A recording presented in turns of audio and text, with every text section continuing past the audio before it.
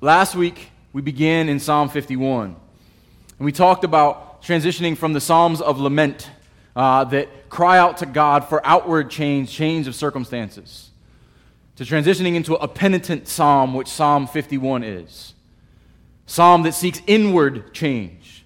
Not the problem is with outside of me, but the problem is inside of me. I'm the one who needs to change. I am grieved over my own sin. And so last week we looked at the problem of the wickedness in man. We have a judicial problem, that our transgressions, we have transgressed or gone over the boundaries that God has set before us, and we are guilty before Him. We looked at our spiritual problem, that our very nature, our iniquities, we were born in iniquity. Our sin nature pervades everything. We also looked at our behavioral problem, that our sin, our actions continually miss the mark. And so we are completely corrupt, and David recognizes that he is completely corrupt. And this psalm is an example for us on how to view our sin, how to view our God, and how to respond in the forgiveness of our God. And so in David recognizing his transgressions, his iniquity, and his sin, it's in response to this famous account of him lusting over Bathsheba, taking her as his bedmate before he takes her as his wife, has a son and kills her husband. All of this culminates when Nathan comes to him and tells him that you have sinned against God, you've sinned against the entire nation, and you are a man who's deserving of death. David cries out his heart before God, and this psalm is his heart and thoughts recorded. And so what we also looked at last week is that sin rarely thinks about who it affects. Only what it desires in the moment. This is what I want. I don't care about the consequences. But even rarer still, sin and we do not recognize that our sins are ultimately against God. David said, I've sinned against you and you alone. Everyone else may be affected by this, but ultimately I have broken God's laws. I have transgressed against Him. So this is the nature of David's psalm, and this is our nature before the Lord. And so this is a great gospel exercise working through this psalm. There was a post in the London Times a while ago. The simple question, and they asked for responses from the readers, says, what is wrong with the world?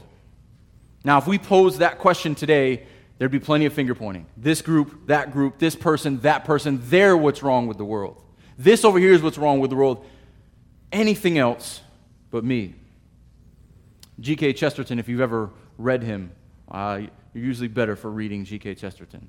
Still he starts talking about the Catholic Church. Then we'll have some questions. But he writes in and sums it up in very simple words. The question is, what's wrong with the world? This is all he writes in his entry. Dear editor, what's wrong with the world? I am. Faithfully yours, G.K. Chesterton. He got to the heart of the matter. Instead of pointing our fingers everywhere else, and these penitent psalms help us to understand, I am what's wrong with the world. The heart of the world's problems is the heart of man. We also looked at this last week, that because of Adam's sin, Adam as our representative, the entire creation is under a curse. And we being in Adam, being his progeny, being attached to him, we are what's wrong with the world. And so many of us point outside. They're what's wrong. That's what's going on. But first and foremost, we must understand that our heart is deceitfully wicked above all things. And until our heart is reconciled, there is no hope for us desiring reconciliation in anyone else. So we looked at the problem, the wickedness of man, and we looked at the need for pardon and purity, according to the mercy and love of God. And the solution to it all, as we walked through each of these verses last week, is the finished work of Christ. And that through repentance and forgiveness of God, then we have restoration. So last week we looked at the repentance and the forgiveness. This week we're going to look at the restoration and renewal and the praise that accompanies it. So this week we're going to get into the second half of the petitions that focus on a spiritual condition, and then getting into David's response after that. So if you'd open your Bibles, I'm going to read all of Psalm 51, and we're going to focus on verses 10 through 19.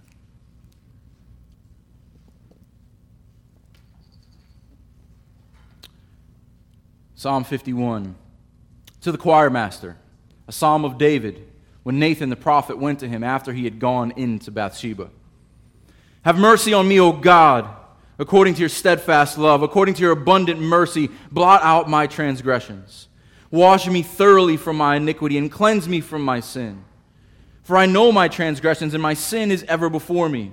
Against you, you only have I sinned, and done what is evil in your sight, so that you may be justified in your words, and blameless in your judgment. Behold, I was brought forth in iniquity, and in sin did my mother conceive me. Behold, you delight in truth in the inward being, and you teach me wisdom in the secret heart. Purge me with hyssop, and I shall be clean. Wash me, and I shall be whiter than snow. Let me hear joy and gladness. Let the bones that you have broken rejoice. Hide your face from my sins, and blot out all my iniquities. Create a clean heart in me, O God, and renew a right spirit within me. Cast me not away from your presence, and take not your Holy Spirit from me. Restore to me the joy of your salvation, and uphold me with a willing spirit. Then I will teach transgressors your ways, and sinners will return to you. Deliver me from my blood guiltness, O Lord. O God of my salvation, and my tongue will sing aloud of your righteousness. O Lord, open my lips, and my mouth will declare your praise. For you will not delight in sacrifice, or I would give it. You will not be pleased with a burnt offering. The sacrifices of God are a broken spirit, a broken and contrite heart, O God, you will not despise.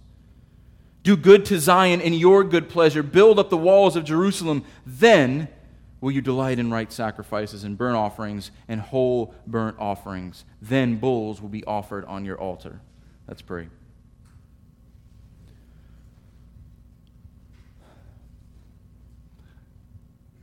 Lord, what an amazing psalm. I feel like when I read this, it's a theological and spiritual roller coaster. It brings us to the highs and lows of the Christian life.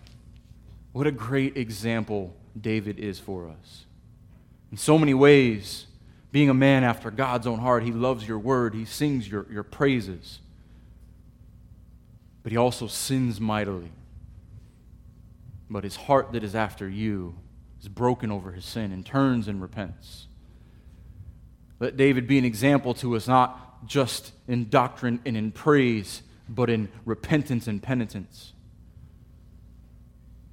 Let each one of us be broken over our own sin and cry out to you, a God who is merciful, and rejoice knowing that we have received mercy through Christ Jesus our Lord.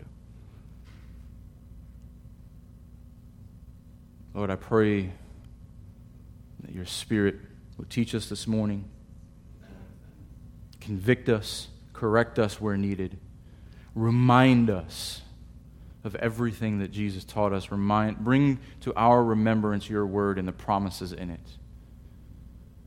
You are faithful. You will never leave us. You will be with us to the end of the age, and you have given us your Spirit to be with us forever. We are sealed to you as your people. You are our God. We are your people. We are your sons. We share in the inheritance with Christ because of what he has done for us. And I pray that you be glorified in everything that we say and do. And in these next few moments, when we walk through this psalm, that you would renew our hearts. Those who are dead within the sound of my voice, that you would breathe life into them anew for the first time. Those of us who have life but have no joy of our salvation, breathe a right spirit within us, that we may respond in joy to what you have done for us. In Jesus' name we pray. Amen. So we're going to continue in this psalm that is a theological gold mine. And what we saw last week is that David knows it's not enough just to be forgiven for past sins, because he's still sinful. He's going to sin again. The condition must be addressed. This might sound a little shocking to you, but even with forgiveness, something is still missing. Forgiveness is not enough. You can have your sins forgiven and be brought to even with God. But a holy God still requires a holy people. A righteous God still requires a righteous people for himself. Every religion on the planet tries to make outward in transformation. If we fix this behavior, if you do these steps, and many Christians, if you do all of these external things, then your heart will be right. Do all this outward stuff first. Scripture and this psalm in particular give us a very different picture. We need inside-out renewal. Because Jesus didn't just forgive our sins. He became sin for us so that we might become the righteousness of God. He gives us His righteousness. So our account that when we're forgiven becomes even. We're now in the black. We're now in the positive because of Christ's righteousness. So not only do we need forgiveness of sins, we need a renewal that gives us a positive standing before God. We need to be imputed with the Spirit of God. So we're going to get into some of that this morning. But David instinctively knows through the Holy Spirit that it's not enough just that I'm forgiven. It's not enough just that I'm pardoned. I need to be made pure. I need something new within me because as I am is not good enough. And this is where we pick up in verse 10. So in these three petitions here, 10, 11, and 12, there's a pattern that we miss in the English, but is very apparent in the Greek. So if you've ever gone through an exegesis study, there's A and B in each verse. So A would be the first line, B would be the second. Sometimes there's a C. So if you look at 10, 11, and 12, I want you to see the pattern here. The A line, create in me a clean heart, O God. Cast me not away from your presence. Restore to me the joy of your salvation. Those are all three requests to God. But the B line in the Hebrew is clear here. They all begin with ruach, spirit. So the way this reads in the Hebrew is Spirit, a right one, renew within me. Spirit, your Holy One, take not from me. Spirit, a willing one, uphold me with. There's this pattern here. God, I need this from you. And the answer each time is a right spirit, your spirit, and a willing spirit. Whenever the original language puts these fronting, is what they call it, puts the same word up front 3 times in a row, it's to pay attention. The purpose of this whole thing is spiritual transformation. David is not just seeking behavioral modification. Hey, change this about me or change this about this person. But David is saying it's a spiritual need. I need spiritual inward transformation. And so that's the pattern of these next few verses. All the requests are to God, and all of the assistance for those requests must come from God. They are all spiritual needs. So let's pick up in verse 10. Create in me a clean heart, O God. Begins with the verb create. Bara.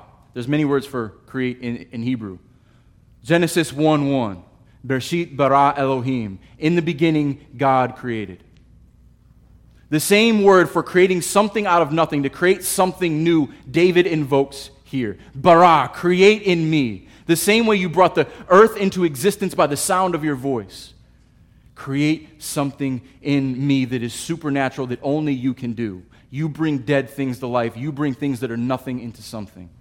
That is the type of creation that David is speaking of here. A supernatural creation that only God can do. Create in me a clean heart. We've addressed this many times, but it's important to remember in Hebrew, the heart. It's not Hallmark and little pink hearts and Valentine's Day cards. In Hebrew, the heart is the inner thoughts and motivations. It's the seed of all of our desires, our religious affections, everything that flows out of the heart. It defines who we are. So he needs a clean heart. He needs an inner transformation where all of my inner thoughts and feelings are. That's what needs to be changed because my heart is deceitfully wicked above all things and no one can trust it. So because of his sin nature, David says, create in me a new nature. I need a new one. I need a clean one because this one is not clean. This is a good prayer. This is what David understands. That I can't put new wine of repentance into the old wineskins of iniquity. And so all of Scripture agrees with itself, and as Jesus taught us that you can't just wash the outside of the cup. The inside must be clean. You can't put new wine in old wineskins. We must be renewed body and soul. We need an inward and outward renewal, but it must begin with a heart that is wicked. And I love here how David states this, create in me a clean heart. You notice what he doesn't do? He doesn't blame his situation. He doesn't blame Bathsheba for looking so good and tempting him. He recognized that the fault is within him. The fault is with his heart. Create in me a clean heart, O God, and renew a right spirit within me. And a new right spirit. So, this word renew, it's not that he didn't have the Spirit of God before. We're going to look at that in a moment. It's not that there wasn't a good spirit within him. It has been fractured. It has been weakened. It needs to be renewed. Renew a right spirit within me. He loves the Lord, but he desires to be renewed in a way that he is not right now. He needs to be renewed in the favor of God. Without spiritual renewal, any kind of outward modification is just putting lipstick on a pig. You guys have heard this saying. You can dress it up all you want, but it's still ugly. This is not just dressing up something on the outside. A new right spirit. This word in the Hebrew is more like steadfast or faithful. I need that renewed in me. This is promised in Ezekiel 36.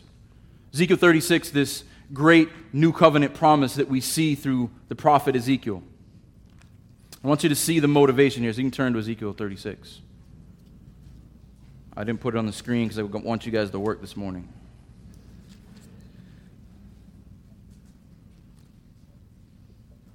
So Ezekiel 36, the context here is,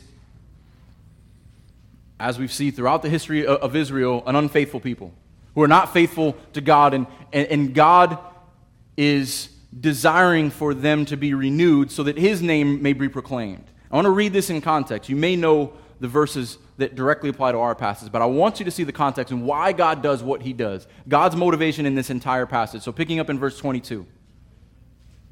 Ezekiel 36:22. Therefore say to the house of Israel, thus says the Lord God, it is not for your sake, O house of Israel, that I am about to act, but for the sake of my holy name. Why does God do anything in his people? For the sake of his name.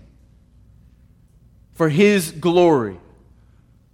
That the great I am, that Yahweh may be praised, that his fame and his renown would go to all of the nations. It is not for your sake, O house of Israel, that I am about to act, but for the sake of my holy name, which you have profaned among the nations to which you came. And I will vindicate the holiness of my great name. God will do it for his name, which has been profaned among the nations, and which you have profaned among them. And the nations will know that I am the Lord, declares the Lord God, when through you I vindicate my holiness before their eyes. This is amazing. This is what God is doing. This promise, this new covenant promise that is given hundreds of years before Christ, hundreds of years before him sending the Holy Spirit in his believers, is that I'm going to amaze them by what I do in you. And they're going to glorify me because of what I do in you. We are the recipients of that promise. I will take you from the nations and gather you from all countries and bring you into your own land. I will sprinkle clean water on you, and you shall be clean from all your uncleanliness. And from all your idols, I will cleanse you. There's a rhythm here of who is doing the work and what needs to be done. Look at the rhythm of these next two verses, 26 and 27.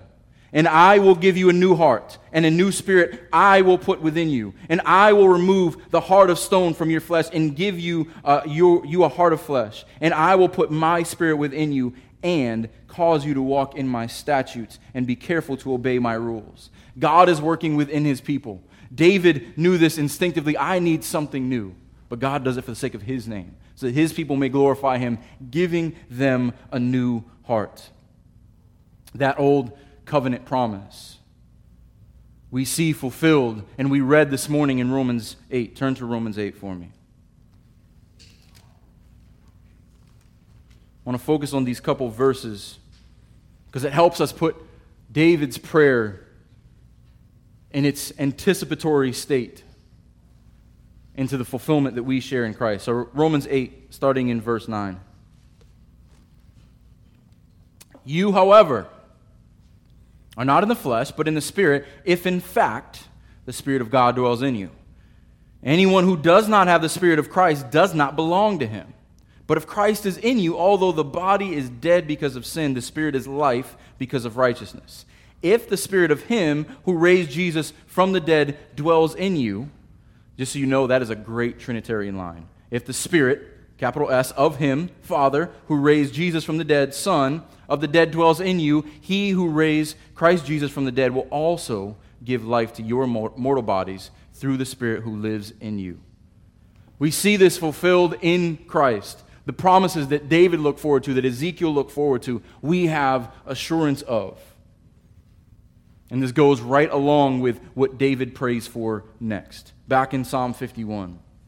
He knows he needs a right spirit within him. And what is it that determines that right spirit? 1, cast me not away from your presence, and 2, take not your spirit from me. Cast me not away from your presence. He deserves punishment. As he told the prophet Nathan, the man who did this thing, the man who takes the one sheep, when he has many of his own, he deserves to die. I know I deserve punishment.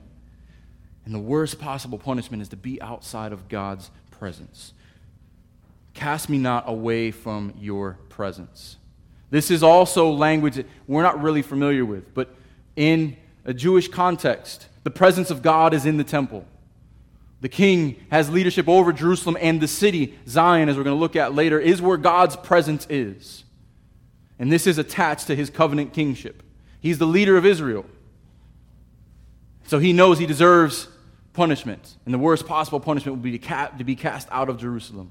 And to be away from the presence of God and away from the people of God. And take not your Holy Spirit from me. Again, this language in the Hebrew, in spirit, your Holy One, take not from me. Now, it's important to get context here. Because there's always a question, we don't have time to flesh this out fully, but how does the Spirit interact in the Old Testament versus the New? I want to show you in 1 Samuel chapter 16. So the Spirit is active in working in the Old Testament, but in a way that is distinct from the indwelling and the promised Holy Spirit that Jesus gives us. So picking up in 1 Samuel 16, verse 13. Then Samuel took the horn of oil and anointed him, this is David, in the midst of his brothers. And the Spirit of the Lord rushed upon David from that day forward. And Samuel rose up and went to Ramah. Now the Spirit of the Lord departed from Saul, and a harmful spirit from the Lord tormented him. And Saul's servant said to him, Behold, now a harmful spirit from God is tormenting you. So the Spirit of God, the anointing of the Spirit of God in the Old Testament is attached with specific tasks. This is attached to kingship. The Spirit of God is with the leader of God's people. When Saul rejects God's leadership, the Spirit is taken from him. When David is anointed as a leader, the Spirit is given to him. And David's seen how God works. The Spirit has left has left Saul and come to me. So David knows that just like Saul, he is guilty, and that the Spirit could leave him in this function. So it's a good prayer for him to say, and take not your Holy Spirit from me. So you got to remember, this is David's context talking about his kingship.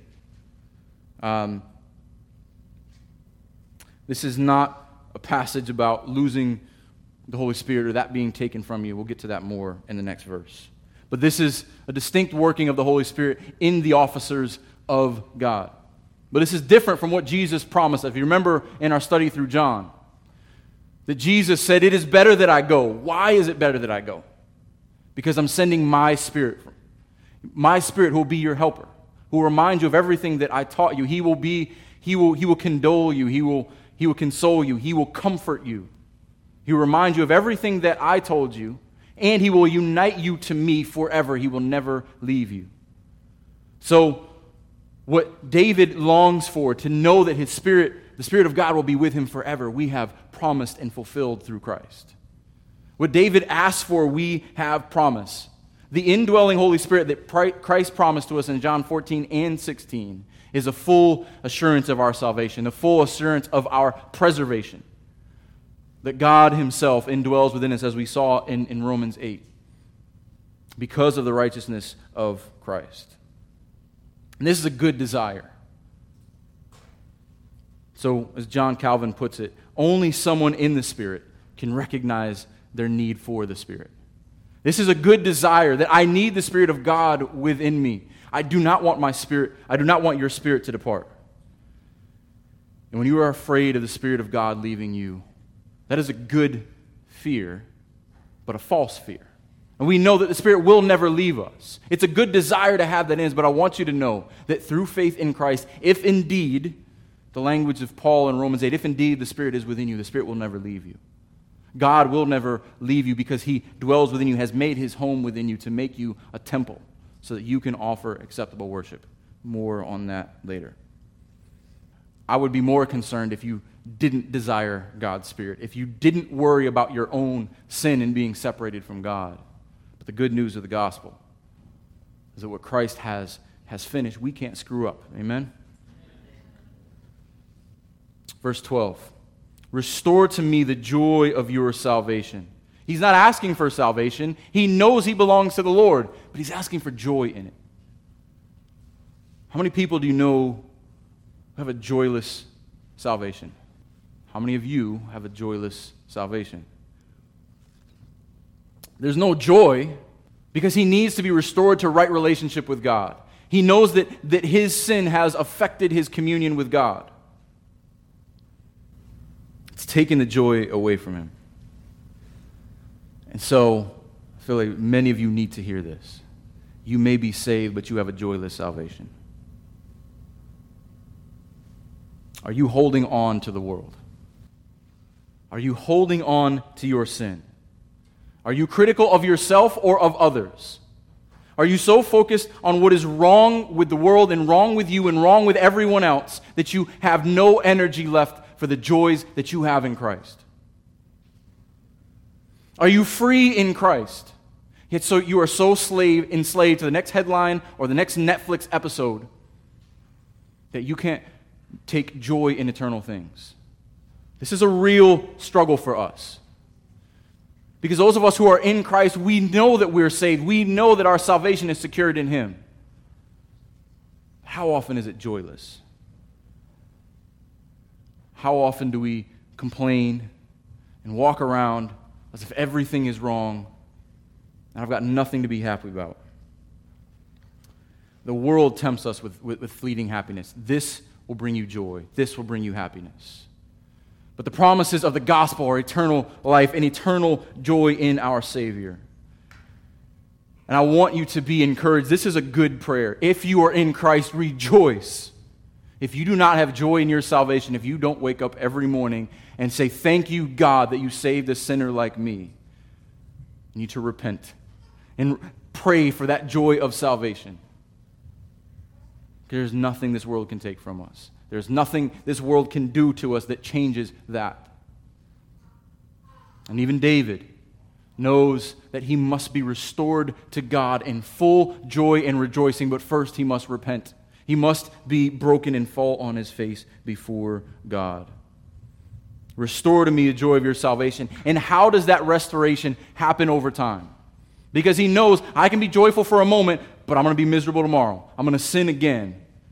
This is his next petition. And uphold me with a willing spirit.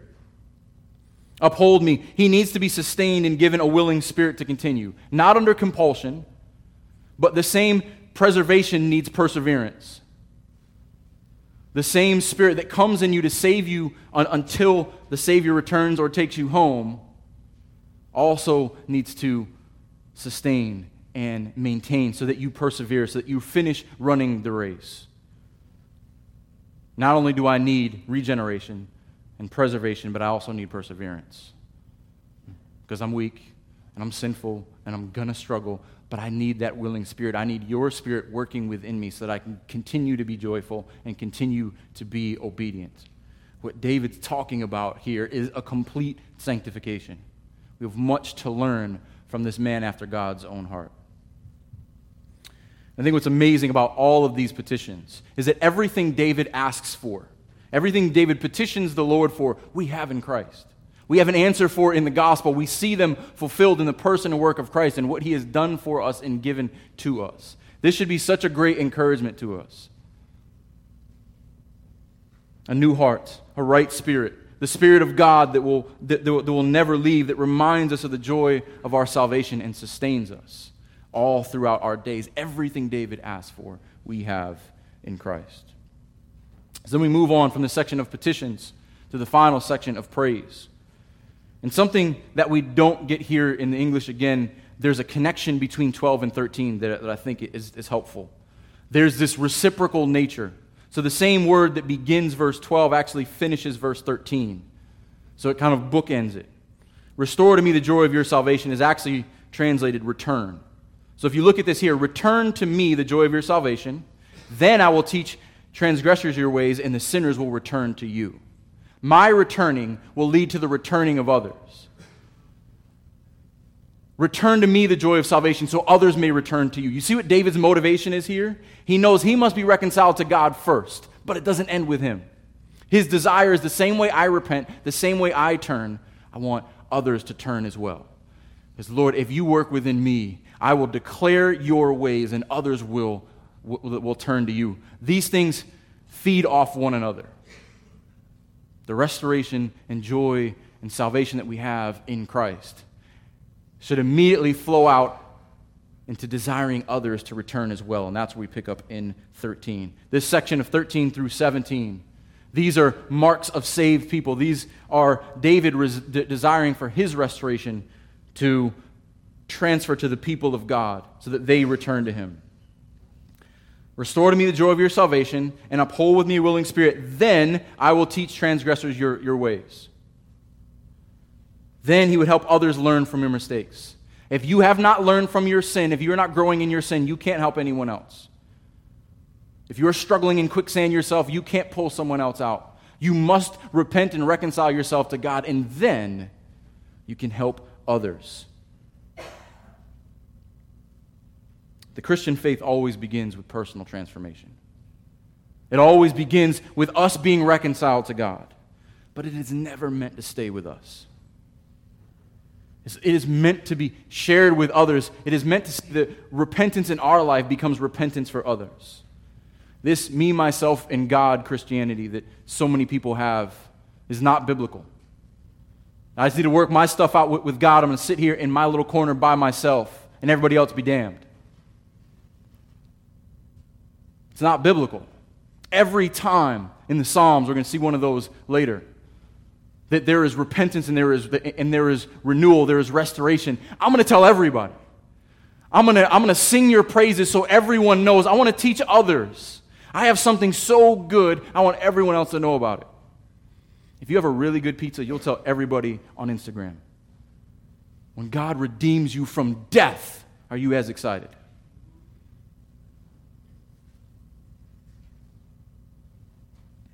Christ died, gave himself for the church so that his bride might be ambassadors, to grow his body, the saints, for the sake of his glory. The repentance in us is to be an example. Our sins become an example to others. Don't look at me because of how good I am, of how much I have together. Look at me because of what my God did for me. Look at me because of how my God restored me. And if he can restore a wretch like me, he can restore you. This is the means by which God designed to grow his people. His Spirit works within us to work in others. This is why our vision statement is intentional. We begin with teaching truth. If you begin with God's word, understanding who you are, your sin before a holy God, then that the solution is in Christ. If you teach truth and you exalt Christ, then he transforms people, and then our affections are stirred to love the Lord. Only when you are rooted in the truth of who God is and who we are, and Christ is exalted, and our hearts are loving the Lord, then can we lead one another in the Spirit. You can't do that backwards. The Spirit will not enable people who are not transformed. If Christ is not exalted, the Spirit cannot lead you to lead others. But people who are transformed by the finished work of Christ and who love the Lord are able then in the Spirit to pour into others. This is who we are. This is what the Christian life is to be. And David, a man after God's own heart, knew this hundreds of years before Jesus walked on the earth. There's so much wisdom in this psalm. But he's not done yet, because this is David looking toward forgiveness. David is still petitioning God. He's hopeful, he's confident. But as he said a few verses ago, his sin is ever before him. Verse 14, deliver me from blood guiltiness, O God. Blood guiltiness. Both adultery and murder are capital offenses. David deserved to die. It's still in front of him. This is a guilty man knowing that he's about to be judged. And instead of, like so many of us would do and so many people do, instead of pleading his case, instead of trying to argue his way out of it, he owns it. I did it. I sinned. I am guilty. He appeals to the grace of God. Look what he says here. Deliver me from blood guiltiness, O God of my salvation. His sin is only against God. He can only be delivered by God. And this is why Christ had to come. Because apart from the grace of God, apart from the work of Christ, there's blood guiltiness on every one of us. Every one of us, like David, is guilty of the death penalty. And so I just have a question here as I was reading this week and thinking through this. Do we think of God the way David does? Do we pray the way David does? Do we address God, O God of mercy, O God of my salvation? Do we pray like that? Do we remind ourselves in our prayers and in our thoughts that this is not just any God? This is the God of my salvation. This is the God who sent his Son for me. This is the God who is merciful toward me, a sinner. And there's great value in that. There's great value in reminding ourselves of the characteristics of our God. Because when we know God and who he is, we can pray rightly and we can sit rightly before him. He's the God of my salvation. My salvation is in him. Whom shall I fear? And we would take more joy in our salvation if we prayed like that. O God of my salvation. And now we get to the point where recognizing that his salvation comes from God should always lead to praise. And my tongue shall sing aloud your praise. We saw the same thing in verse 12.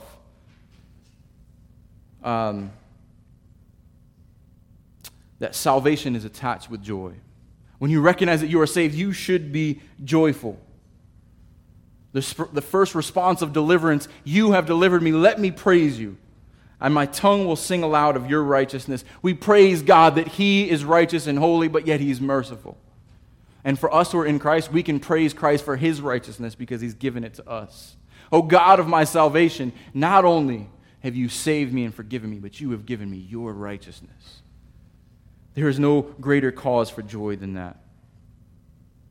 We see the same sentiment in verse 15. O Lord, open my lips, and my mouth will declare your praise. We see this same A and B parallel here. Deliver from me, O blood, I don't know why I have such a hard time with this. Deliver me from blood guiltiness, O God. O Lord, open my lips. O God of my salvation, my tongue will sing aloud your righteousness.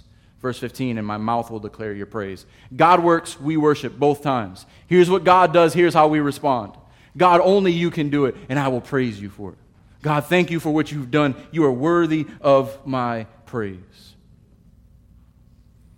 So worship is not just words sung, but it is actions done. David recognized this. He continues with this exposition on worship here. For you will not delight in sacrifice, or I would give it. You will not be pleased with burnt offerings. These are two acts of worship. Sacrifice, the slaughtering of an animal, blood shed for atonement, so that relationship with God can be restored. Burnt offerings, the smell of that animal, the smell of God's people desiring to be recognized to him, as he says, it's a sweet aroma in his nostrils. Now, God does not have nostrils, but these burnt offerings are pleasing to him. This anthropomorphic language is helpful, putting the things of God into terms of man so we can understand it. These two types of worship were meant to reconcile God's people to him. But he will not take pleasure in it. I will not delight in it. You won't be pleased with it. Why? Because God never intended for just simple external worship, for just simple religious practices. He never intended for empty sacrifice. What does he delight in? What have we seen so far? You delight in truth in the inward places, a new heart and a right spirit, brokenness over sin, people humbled before God. David knows that the point is not the sacrifices. It's not the blood, it's not the smoke. It's the heart of the person who is offering these things. I must be transformed inward, because if I just do this outward stuff and I don't address the real problem in my own heart, you won't delight in it. You won't take pleasure in it. The inward condition is necessary for the outward act. So then for us, if we just attend church, if we just tithe, if we just serve as some religious obligation, will he be pleased with that? And if we do it with a smile on our face, but we're not joyful inside, we're not doing it out of response of what God has done for us, out of gratitude for what he has done for us, humble because our God is merciful, will he delight in that? God does not need or want your empty religious acts. I know and I love you guys, and I know this is not most of you, but I think this is good for us to remember. I'm glad you're here. But if you're just sitting here and you just come because you think God's going to pat you on the back because you show up on a Sunday, or you put a couple bucks in a basket, or you have it all together on the outside, he doesn't care if you don't love him. If you do not rejoice in a God who is merciful, if you have not been transformed inside, if your faith is not in him, then what's the point? There are plenty of other religions who will promise you a lot more than we will. But if you truly are restored, renewed to God, if your spirit is right with him, and you know that through the finished work of Christ you can stand before God, then you would feel like David does in verse 17. The sacrifices of God are a broken spirit. Not like, they are a broken spirit. It's not the animals. This word broken, it means broken. It means to be destroyed. To be broken into pieces and essentially pulverized. My own spirit within me must be broken. The sacrifices of God are a broken spirit. Jesus told us, blessed are the poor in spirit, for theirs is the kingdom of heaven. This is what he was talking about. Those who know in and of themselves they are of abject poverty. They have nothing to offer within themselves. They are broken over their own sin. That is a sacrifice to God, because only when you admit that you have a problem and that you are a sinner and that you are what's wrong with the world can you be restored. But he doesn't stop there. The sacrifices of God are a broken spirit, a broken and contrite heart. We don't have a context for contrite. The word means crushed. And your heart is crushed when you sin. That is a good sign. If you are miserable in sin, praise God. Because if you overlook sin, I'm concerned. This is a good thing. This is acceptable sacrifice to God. Because you could sacrifice 1,000,000 bulls. It means nothing without a clean heart. There's a couple passages that look at this. Micah 6. Micah kind of talking out loud, asked God what he would accept.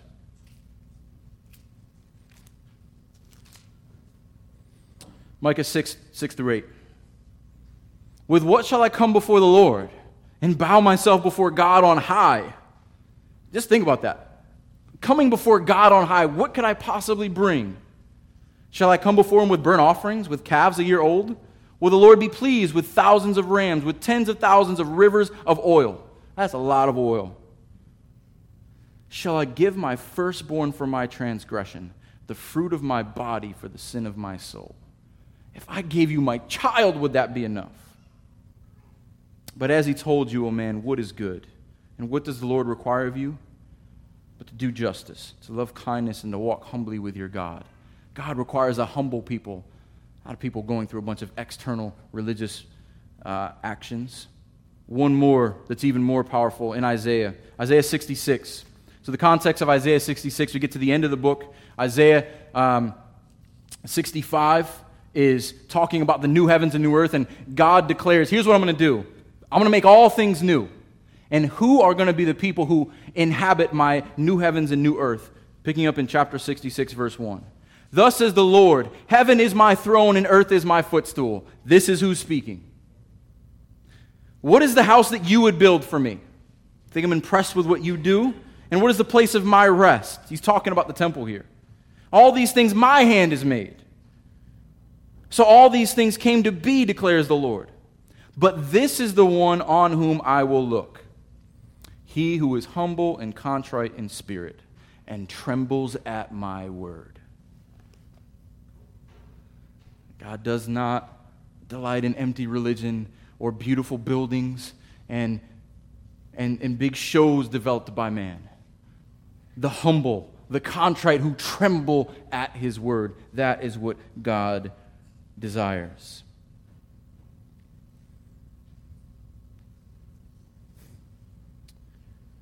And we've talked about this in so many different ways. But trying to do a multitude of good works to look good before God and to look good before other people. It's like painting a car with no engine. It looks pretty, but it's useless.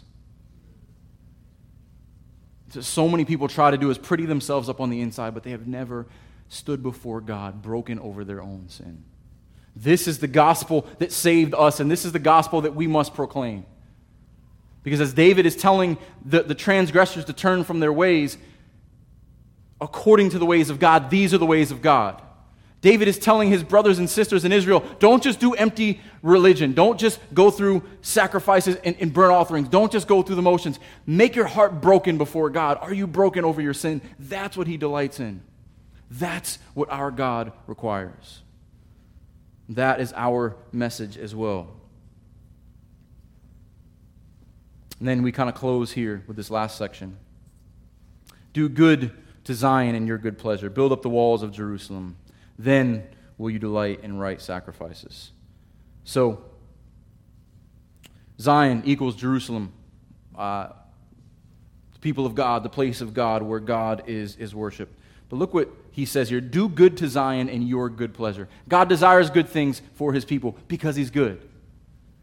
David knows how to pray according to God's nature, as should we. Why can we ask God for good things? Because you are good. God, do good to me because you are good. God, bless your people because you are a giving and abundantly faithful God.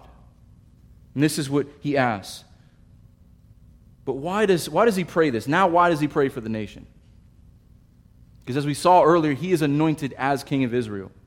His covenant kingly office has an effect on the entire nation. As we see throughout the history of Israel, when the leaders are wicked, the people suffer. The people are like sheep led astray. But when the leaders are faithful and good, God prospers his people and he does good to them. So he's asked for this request here, build up the walls of Jerusalem. There's a lot of debate about this. Because at this point, Jerusalem had walls. Now, technically, the walls weren't completed until the reign of Solomon. So literally, maybe this is the completion of the walls, but I think this is more metaphorical. Build up the walls of Jerusalem. Walls always in Scripture. They always signify strength and protection. Strengthen your people, protect them. Metaphorically speaking, build them up. Set them apart from all of the other nations. Make them holy unto you. Protect them. Because that will make them be able to give acceptable sacrifices. The people of God are meant to be united in repentance and worship, but also to be strengthened and protected by God. When God works in them for his good pleasure, then they will offer acceptable worship. And that's what we get in verse 19. Then will you delight in right sacrifices, in burnt offerings, in the whole of burnt offerings. Then bulls will be offered to your altar. The king, the leaders must be right. The king must tell all the people, and then the people themselves must be strengthened and built up in the Lord. They must be protected. Then can you offer sacrifices. When your heart is right, when the people are right together, then God will be pleased with the sacrifices. Reminds us of the words of Paul in Romans 12. Such a great parallel. Romans 12, where Paul begins the practical exhortation of the book of Romans. The first 11 chapters, he tells them how God is a merciful God. You are wicked, you are sinful, you deserve to die. But God is rich in mercy. Look at Romans 12, verse 1. I appeal to you, therefore, brothers, by the mercies of God. David appeals to the mercy of God. Paul appeals to the mercy of God to present your bodies as living sacrifices. What are these sacrifices that are acceptable? Not just this outward religion. Living sacrifices that are holy and acceptable to God, which is your spiritual worship. This is true worship. Bodies that are presented before a merciful God, knowing that you have received mercy. Do not be conformed to this world, but be transformed by the renewal of your mind, that by testing you may discern what is the will of God, what is good and acceptable and perfect. By the renewing of your mind, by knowing that you are redeemed by a merciful God, then you can do what is acceptable and perfect before Him. We get a similar passage in Hebrews 13. Hebrews 13, as the writer of Hebrews closes out the book, says these words, talking about Christ, Christ being the final sacrifice, Christ being the acceptable sacrifice. He uses these words in 15 and 16. Hebrews 13, 15 and 16. I don't know if it's on the screen or not. Through Him, then, let us continually offer up a sacrifice of praise to God. That is, the fruit of lips that acknowledge His name. Think about that for a moment. That is acceptable sacrifice. Praise to God. Just like the psalmist ends in praise, the lips of people that acknowledge His name. When God is on our lips, when the maker of heaven and earth, when our Lord Jesus Christ comes from our lips and we praise Him, that is acceptable sacrifices. That is as acceptable as the bulls and goats that Israel offered. Keep your finger in Hebrews. I'm going to look at one more in Hebrews 10. So this goes to show that the bulls and the sacrificial system is not the end. If it's not the end in itself, if that's not the point, then what is? The point is that there would be one final sacrifice.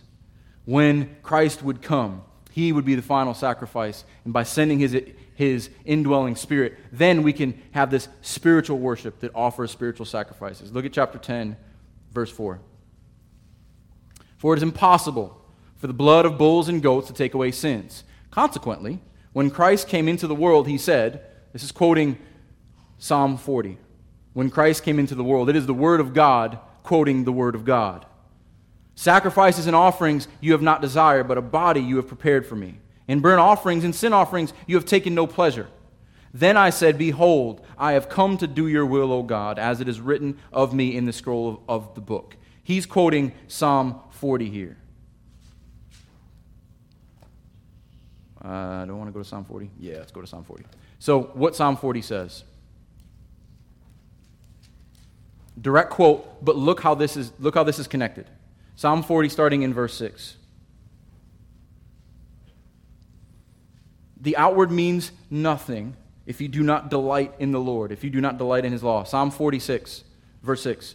In sacrifice and offering you have not delighted, but you have given me an open ear. Burnt offering and sin offerings you have not required. Then I said, behold, I have come. In the scroll of the book it is written to me, I delight to do your will, O my God.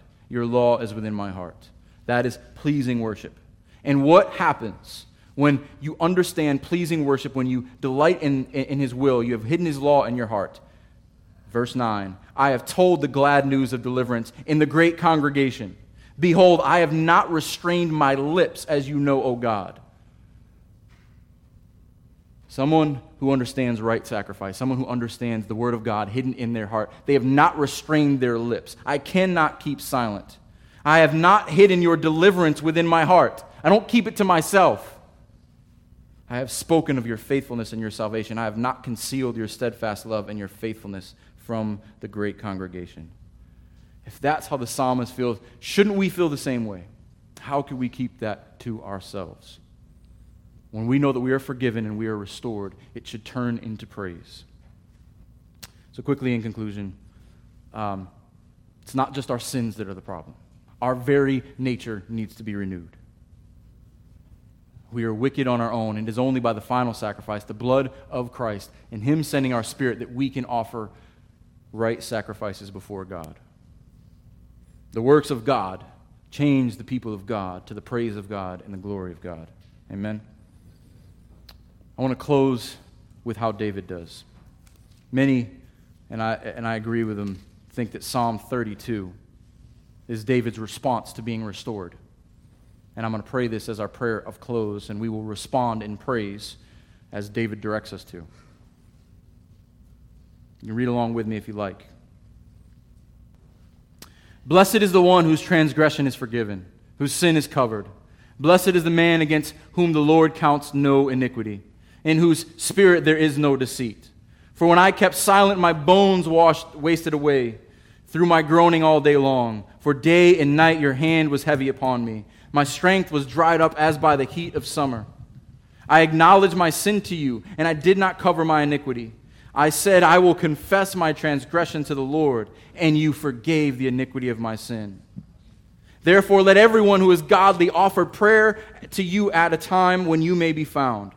Surely in the rush of great waters they shall not reach him. You are a hiding place for me. You preserve me from trouble. You surround me with shouts of deliverance. I will instruct you and teach you in the way you should go. I will counsel you with my eye upon you. Be not like a horse or a mule without understanding, which must be curbed with bit and bridle, or it will not stay near you. Many are the sorrows of the wicked, but steadfast love surrounds the one who trusts in the Lord. Be glad in the Lord, and rejoice, O righteous, and shout for joy, all you upright in heart. Amen.